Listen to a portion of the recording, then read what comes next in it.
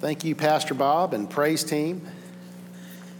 And don't get too concerned, it's just a cold, but since I shake everybody's hands, I figure I could make the whole church sick, and maybe I make the church sick every week, but I could make you all sick, and so I decided I didn't want to do that. I'm okay, and if I'm not here in the second service, it's not because I'm sick, it's because I'm going to see my nephew be ordained in Kentucky, and so we're kind of excited about that. That will be my sister's second child that'll be ordained, and so we're going down to a Baptist church. That's right, a Baptist church to see Danny be ordained, and I'm excited about that. And keep us in your prayers as we go down to be with family and do that. You know, we all have obligations. Amen. We all have obligations, things that we need to do, things that need to get done. And obligations fill our life. And, you know, just think back. What were the most crucial obligations, things that you had to do that maybe if you didn't have to do them, you wouldn't do them. Maybe if they weren't an obligation, it wouldn't be on your radar. But what were the most important obligations you had last week? There were several of them, right? And even as you're sitting in here today, there's obligations. There's things that you need to do next week. There's things already as you come into this sanctuary, and I don't want to distract you, but I know how people are. People can do multiple things at the same time. And some of you, as you're sitting here listening to the sermon, and I believe you're listening, as you're participating in worship, still in your mind, there's those things that are coming up next week. We all have obligations, things that we need to do. We all have preferences. And these aren't the things that we really need to do, but we want to do them. We like to do them. And sometimes they almost feel like obligations. At 3:30 yesterday, many of you thought that you were obligated to watch the Buckeyes. You weren't. That was a preference. Last night at about 7:30, there were some of you that thought you were obligated to watch the Indians. That if you didn't watch the game, they'd lose. Who thinks that? That if you don't watch the game or you don't have a certain shirt on, they lose? That's a preference. All of us, our life is full of obligations and preferences. And these are the kind of things that fill our life. And so there's some things that we're just flat out obligated to do. And there's some things that's just a preference, but these are the kind of things that fill our life.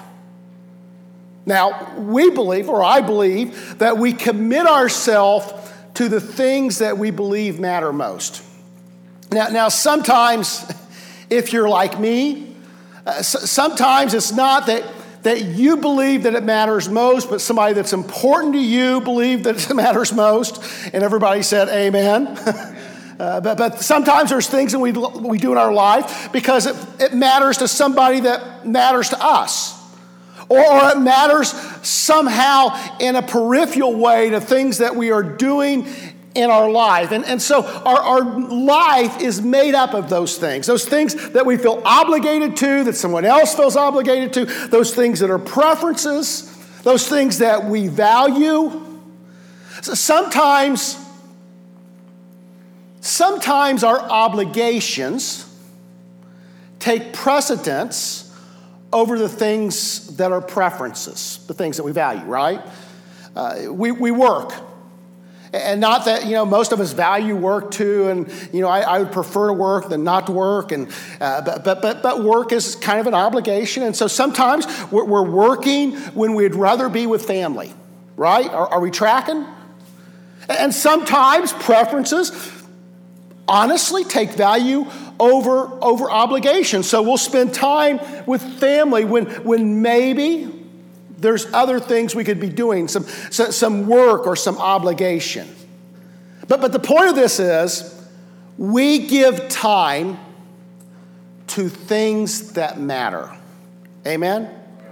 The things that we believe matter, we commit time and energy to. Now we've been tracking through this series, Life Together, and this is the last week of Life Together, and we find life, we do life together, that we're meant to do life together. You are not meant to do this on your own, but you're meant to do life with other people. But I fully believe that not only are we meant to do life with other people, but we really find life with each other. And next week, we're having Compassion Sunday, and we're going to talk about all sorts of ways you can reach out to the orphan, to the widow, to those who are left behind. And Kevin Green's going to share with us some, and we're going to get some information on our bus ministry, and we're going to give you an opportunity, if you don't, to maybe adopt a child and support a child through Compassion Ministry. So we're going to give you some options of ways that you can be involved. And so I hope you come out next week for Compassion Sunday as we talk about ways that we can put to practical use our faith. And then after that, we're going to talk about Jesus here, and that's going to be our Advent series. We're going to start our Advent series in November. I'm sorry, I'm just like the stores. We're starting Christmas early now, okay? We're going to be doing Christmas. Now, I don't know if we're going to do Christmas music every week, but the Advent series will start on November 13th. But we've been tracking Life Together, and Life Together is essentially dealing with one of our core values. And the core value is we believe that transformation occurs through relational discipleship. In other words, what we do when we gather in big groups is significant, it's important. We encounter the very presence of God through the Holy Spirit, and ultimately transformation occurs through the Holy Spirit. Amen? This is important, this is valuable, this is significant, but I am convinced in the life of this church that the life of this church is found in the small group setting, in the relationships you have with one another. And if you were to look back, if you were to track back at the big movements, the maturing that's happened in your life, it's not always happened in the large setting in here, but it's happened in the midst of relationship with other people. And so relationship is essential if we want to mature into the believers that I believe Jesus wants us to be. So the last 3 weeks, we talked about we were created in relationship for relationship. In other words, a relational God created us in His image. God is love. And to say God is love is to say that God is a relational being, that God is relational. God is love, and the Trinity created us in their image, in God's image, meaning that we were created for relationship. And so there's a God-shaped hole within each of us, but there's also a human-shaped hole within us. Adam was created, he was placed in the garden, and everything was perfect, and there was no sin. And what did God say? It's not good for man to be alone. Now, you women are saying, well, obviously it's not good for man to be alone. They'll get into all sorts of trouble, but I believe it has a significant meaning beyond that.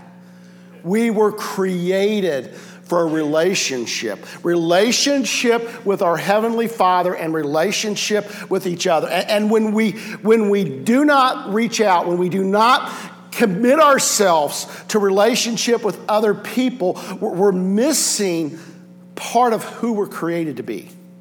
And then the next week we said Christian identity is formed in Christian community. In other words, if we want to be shaped like Christ, if we want to be ordinary people following Jesus, if we want to have the mature character of a Christian, it comes in Christian community. You know, God doesn't want us just to go into our closet and read our Bible on our own and pray on our own, but God intends us to be connected with a body of believers, truly connected with a body of believers, so that our identity can be formed in the midst of Christian community. And you see this throughout the Bible. Well, one of the primary examples that I see is the Apostle Paul, and we've talked about this in the past in another sermon, but the Apostle Paul has the most significant big event, spiritual event, altar event that you can imagine. Paul's, of course, on the road to Damascus, and he sees this bright light, and it makes him blind, and Jesus speaks to him, audibly speaks to him, from the sky. Anybody ever have that happen to them? Just raise your hand, yeah. Of all the altar experiences you could have, that is the most dramatic one you could have. And Paul has this dramatic conversion. But Paul is formed in Christian community. They send Paul out to the desert. They send Paul out away. They put Paul in the midst of a community of believers. And that is where Paul is shaped for service. So, hopefully you will have dramatic spiritual experiences, altar experiences. I've had them, you've had them, and they're great. But ultimately, I believe we are formed in the midst of a Christian community. And then the last thing we talked about was this, is the church is meant to be family. And I think we're starting to lose that a little bit in the church, if we were honest. And it's not, it goes beyond the ideal that we used to call each other brother and sister. Sometimes we did that because we didn't know each other's names. But it goes beyond that. But there's this sense of being pulled apart in the church. Am I right? We are being pulled in so many directions that oftentimes the times in our homes, the times around dinner tables, the times of sharing are lacking in our life. I'm just like you, and I have a very busy schedule. If you have a busy schedule, say amen. Amen. The enemy of your soul is pretty subtle. And you do have an enemy of your soul, right? You realize that you have, the devil is real, that you have an enemy of your soul that's trying to destroy you. And the subtle thing that our enemy does is he makes us so busy that we really can't connect to other people. And I'm afraid that in the church, it's not been a purposeful move. It's not that we don't like each other. It's not that we don't love each other, but we're so busy that we don't have time for each other. And if the church is family, the one thing I know about family is you have time for family. I have time for Spencer. I have time for Terry. I don't have any time for Wyatt because he's all the way in Portland, Oregon, and I never see him. I do have time for him too. You have time for family. And if the church is family, then we need to make time for the church. See, there's value in the church. The church is not a human organization. It was not dreamed up in the mind of man, but it was dreamed up in the mind of God. And God saw the church as significant and valuable. And the relationships that we have in the church are significant and valuable. Scripture that we've not used in this series, but really could underscore the whole series, is found in Acts chapter 2. Acts chapter 2, beginning in verse 42 and 47. This is the post-Pentecost church. And the Holy Spirit has fallen. They're filled with the Spirit. And this church begins the great move that we see. And it says this: they were continually devoting themselves to the apostles' teaching and to fellowship, to the breaking of bread and to prayer. Everyone kept feeling a sense of awe, and many wonders and signs were taking place through the apostles. And all those who had believed were together and had all things in common. And they began selling their property and possessions and were sharing them with all as anyone might have need. Day by day, continuing with one mind in the temple and breaking bread from house to house, they were taking their meals together with gladness and sincerity of heart, praising God and having favor with all the people. And the Lord was adding to their number day by day those who were being saved. Now, I've preached series on this passage, multiple series on this passage. At least 3 times, I believe, I've preached through this passage in a church setting. And I think in this passage, typically, what do we focus? We focus on breaking bread.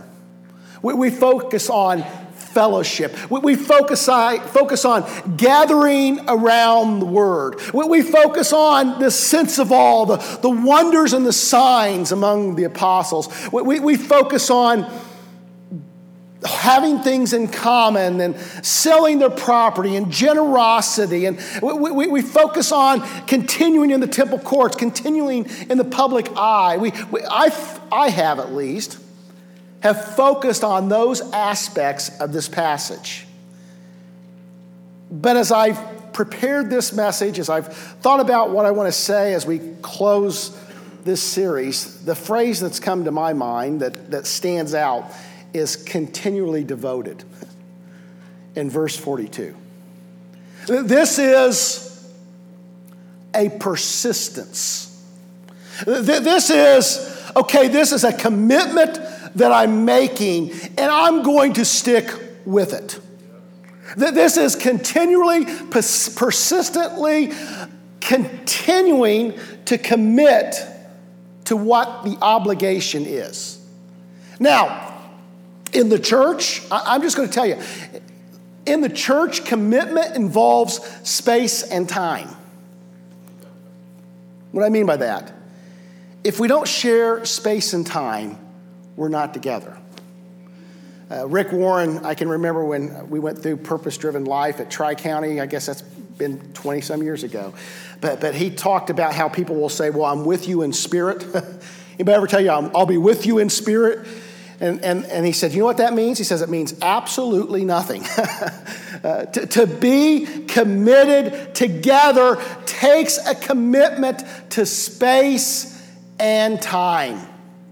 That we commit to being in the same space at the same time together. Now, I understand that there's situations where this isn't possible, but if you've gathered in here on a Sunday morning, you have the ability to gather with other believers. You know, I minister to people who are shut in, and I understand the concept of being shut in, but you folks aren't shut in because you're here this morning, right? You say, man, why did I have to come today? Space and time. This takes time. If you are going to be continually devoted to other folks, if you're going to be continually devoted to the church, it takes time. I'm not going to tell you otherwise. I'm not going to pretend that we can do it without time. It takes time. So some of you are thinking, Pastor, I have no more time to give. But we give time to what we consider valuable. Right? Can I just be honest? Either the church matters or it doesn't. If it doesn't matter, then it doesn't matter. But as I read God's word, as I've seen what the church has meant in my life, as I understand what the church has meant in your life, the church matters. It's important. It's significant. It is worthy of our time. Now, through this series, we've been saying 90 together. We're saying find 90 minutes to carve out for other believers for significant fellowship and prayer and study of God's word. I don't think that's too much. And for some of you who've been around the church for a long time, I'm asking for less of a commitment than you were probably given 20 years ago. Amen? Boy, there was a few amens, not many. You know, can we look back and maybe this was better? I don't know. I just know the reality, it's not where we are now. 30 years ago, we would come back Sunday night and come back Wednesday night. And those of you who've been around the church for a while say amen. Sometimes the Sunday night services went longer than 90 minutes, right? Because preachers just never know when to shut up. You come back on Wednesday night, and sometimes Wednesday night service, by the time you got out of the building, you'd committed 2 hours. Do you see the shift? 90 together. It takes time, and the church is worthy of our time. This takes a persistent commitment.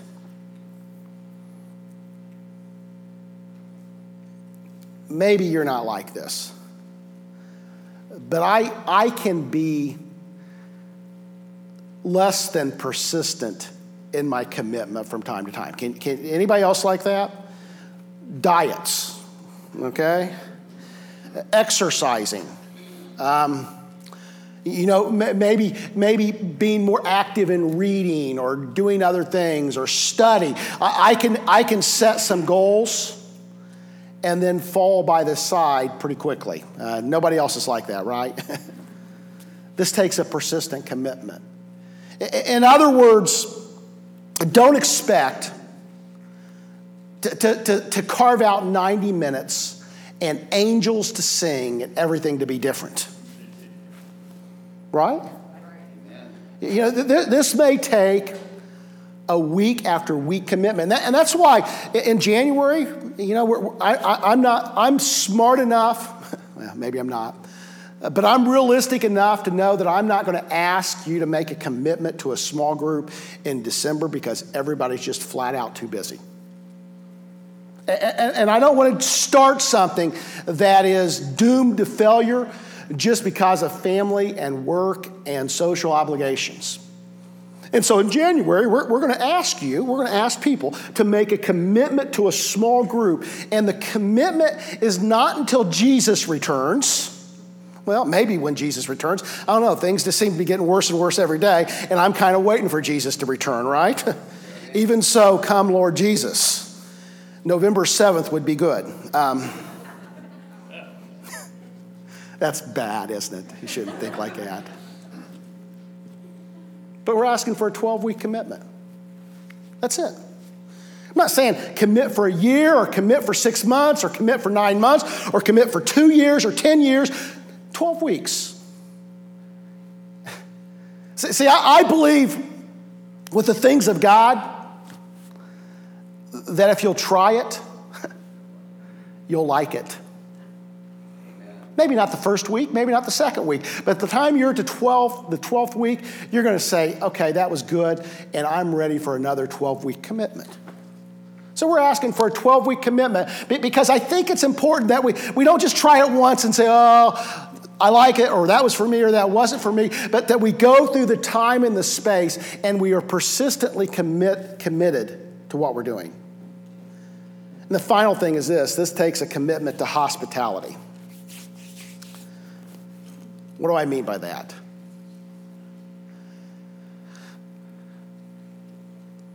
We've got to get to the place where the new person, the visitor, the guest can come and feel like they're a part quickly. I've been using the phrase, do you have space for one more friend? See, we don't need friendly churches, but we need a friend at the church. And so this church is a very friendly church, but it's not always easy in this church to find a friend. And part of it is we've been together for so long. Our friend list is filled up. And so I'm inviting you, or I'm encouraging you to make space for just one more person. If everybody in this room, if everybody in this congregation would just make space for one more friend, it would revolutionize our church. I believe that. And so this is a call to hospitality. This is a call to bringing guests and visitors fully into the body, welcoming, opening up your table. And some of you, I understand, this isn't your gift. If it's not your gift, raise your hand, okay? It's not my gift. I am, in my essence, a shy person. I know. You say, oh, yeah, you're a shy person. You preach every week. It's because it's what God's called me to do. But I am an introvert. I am not an extrovert. And by nature, I prefer to be by myself. If you're like that, raise your hand, right? There's a lot of us in the church. And I think the church is full of people who tend to be more introverted. But I believe God has called us, for the sake of the gospel, not to necessarily to be extroverted, but to at least practice hospitality. Now, introverts can practice hospitality. Do you know that? You know how introverts practice hospitality? One-on-one, person to person. I probably won't be hosting big parties. I'm not going to gather 30 or 40 people around me and be the life of the party. But in personal settings, one-on-one, I can connect to other people. Now, some of you are extroverted. Some of you like to do these kind of things. And I'm calling on you to lead us introverts, those of you who are truly extroverted, those of you who are gifted in hospitality, to lead us. We need you. We need you to open your home. We need you to host parties and open houses. We need you to be small group hosts. If you have the gift of hospitality, if you have the gift of opening your home, I am appealing to you as your pastor to use that gift for the kingdom, to use it for the church. So, 90 together. 90 minutes outside the body, outside the church, outside this gathering together. And we need small group leaders and small group hosts. I've only had a handful who've committed to doing that. I've had several who have committed to hosting an open house, and so we'll have several open house in December. And so if you want to have an open house, you're more than welcome anytime you want to have an open house. But for my purposes, to have these all on the same Sunday on a couple Sundays in December, we really don't need any additional hosts. But we do need small group leaders, and we need small group hosts. Now, maybe you could do both. Maybe you could teach, and you could also host it in your home. And we've got some people that have said, "Hey, I'll lead, but can you find me a spot?" And we'll probably be doing some groups at the church as well. I envision a time where we have small groups meeting at the church several times a week. And so maybe you would be willing to teach a class at the church through the week on a Sunday night. At some point, if you are, see me. We're still looking for small group leaders and hosts. Now, we've been closing each week with communion. And I'm going to ask Bob to come, and why don't you take the stuff off the communion, since Josh and I are both sick. Wouldn't that would be like the bummer of it all, right? That if you got sick through communion, it just doesn't seem right. We're going to receive communion by intinction, and the bread's here in the front of the sanctuary. We have some little cups. If you need an usher to help you with communion, to bring a cup to you, they'll do that. There's also gluten-free communion if you need that. I know some have allergies, and we've tried to be accommodating to that. But we're going to receive communion. I understand that traditionally in our church, communion has not been a weekly thing. And if I had my way, communion would be weekly, because I think communion takes us back to the cross. that every service we close, we're reminded that we have gathered in this place that's not on our own merit. It's not because of what we've done, but it's because of what he's done. Communion reminds us that Jesus suffered and died on a cross so that we can have relationship with our Heavenly Father, and we can have relationship with each other. And we are people of the cross. So every time we receive communion, maybe you're saying, "Oh, Pastor, it's too much." Well, I'd invite you to do this. Every time you see these elements, be reminded of the crucified Christ. It also reminds us of his presence. See, Jesus says, whenever you drink from the cup, whenever you eat the bread, be reminded that I am present. And so we place, in most churches, we place a communion table. I guess ours was over there, but a communion table typically sits right in the center, right in the front of the sanctuary, and it reminds us of the presence of God. That when we've gathered in this room, there is the unseen presence of Jesus Christ. And when we receive communion, we are saying, "Jesus, you are in this place." And that's significant, right? Amen. So we gather around the table and Jesus is at the head of the table and we sit at the table as equal brothers and sisters in Christ. One table, one Lord, one faith, one baptism. All of these things are present in communion. There's also a look ahead in communion. In communion, you are reminded that there is coming a day when you will sit fully in the presence of Christ in the kingdom of heaven, and there will be this wedding feast as we, the bride, join the groom in heaven. All of these things, all of these images, all of these things are present in communion. Now we're Wesleyan in our understanding of what communion means, and we're not Catholic in the view, and I don't want to get too deep here, but we're not Catholic in the view that we believe that the elements actually become the body and blood of Jesus Christ. But we're Wesleyan in that we say, but the presence of Christ is really here. It's not symbolic. It's not just a ritual, but that somehow when we share this meal together, Jesus is fully present to us. Amen. Stop and think about that for a moment. All of us have been through good things and bad things this past week, right? And next week there'll be good and there'll be bad. And what if?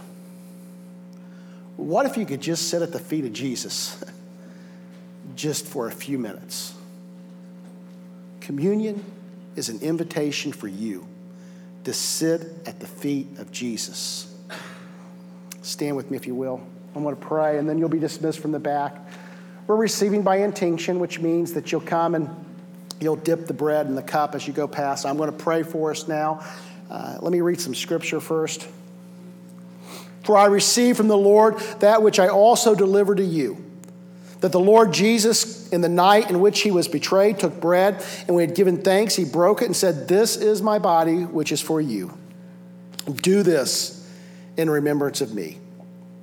In the same way, he took the cup also after supper, saying, "This cup is the new covenant in my blood. Do this as often as you drink it in remembrance of me. For as often as you eat this bread and drink the cup, you proclaim the Lord's death until he comes." Lord, help us to receive these elements in the right way, with right heart, right motive, with an awareness of your presence, with an attitude of thanksgiving for the sacrifice that you made on the cross. May we be aware, Lord, of your presence. May we be aware, Lord, that you are coming again. And Lord, in all these things, may we give you the glory. In Jesus' name we pray. Amen.